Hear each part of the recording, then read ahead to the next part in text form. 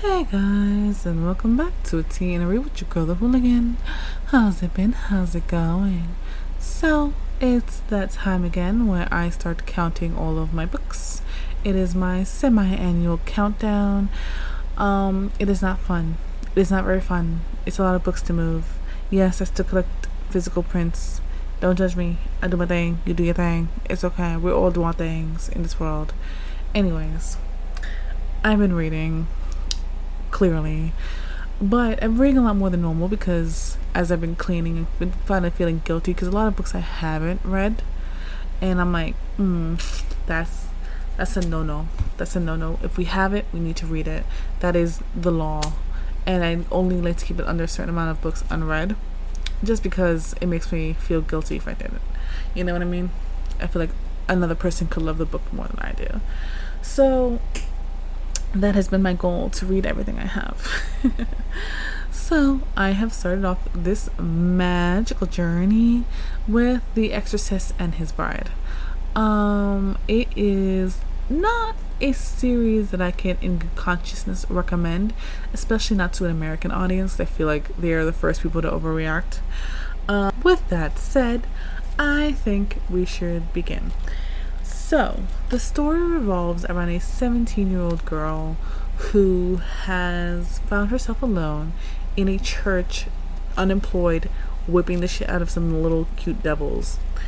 And why is she in this position? It's because from birth, she was cursed and was told that at the age of 17, as soon as she turns into 17, the devil or a very popular demon is going to come after her, because she's meant to be his bride. And she is not okay with that, and no one else was. And unfortunately, this has also brought a lot of trouble to her family and her family name. Her family is actually a very wealthy, well-off family of nobles. And with that, she ends up kind of eventually running away because she doesn't want to cause a lot of misfortune to the people around her, because she actually cares a lot. So while she mans up to face utter doom, she actually gets attacked by a shadow demon.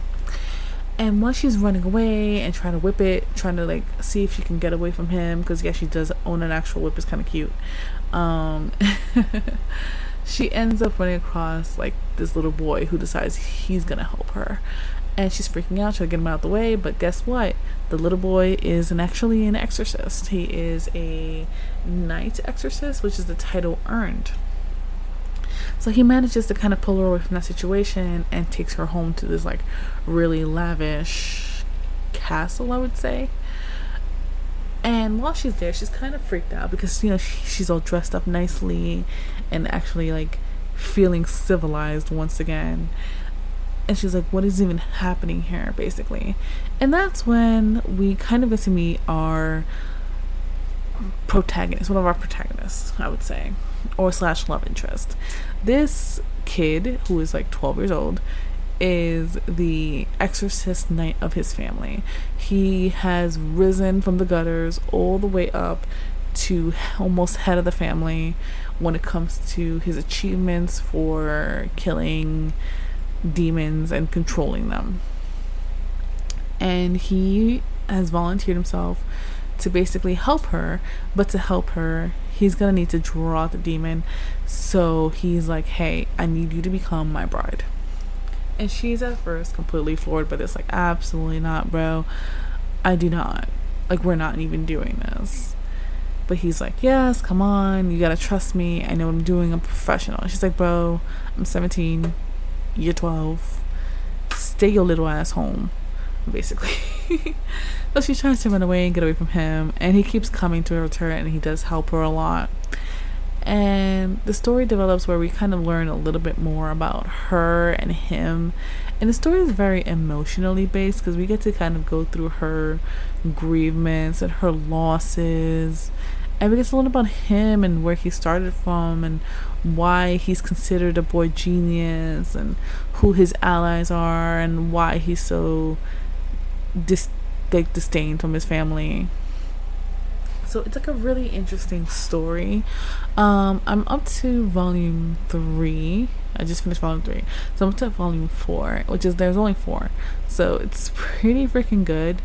I can't in good conscience recommend it to certain people because they're just gonna be like, oh my god, it's an age gap, blah blah blah blah. But they're all technically minor, so I don't know. But there's definitely a difference. Clearly, I can acknowledge that. I'm not crazy. So yeah, in good conscience, I can't recommend it. But if you do want to read a very interesting book when it comes to emotion and depictions of like human resilience, I think it's a really interesting book. But otherwise than that, you know, it is what it is. Another story I've been kind of reading here and there because I just kind of found it in my to read pile is Assassination Classroom. I have watched it clearly, but I've never actually took the time to read the books, and there's so many more jokes in the books than there were in the freaking anime, and I find it like marvelous, so I can't complain about that. So yeah, I've also decided that I was going to write a Chozo fanfic because I've never done it. I'm literally on a mission to do all of the Jujutsu Kaisen characters at this point. Who have I done so far? Okay, I've done Itadori, I've done Sukuna, I've done Gojo, I've done Nanami, I've done Todo, I've now done Chozo. Who am I saying? Oh, I've done Toji. Yes, Toji. So I've done 7 so far, and there's a lot more characters to come. I just feel like that's just gonna be one of my things that I do. I'm still working on a Corazon fanfic because I love Corazon. He should have never died. I don't know who did that to him. I'm sorry for anyone's a One Piece fan that hasn't watched it all. That's on you. Alright, that's not a spoiler, that's on me. We're 1,000 episodes in. Where have you been? Anyways.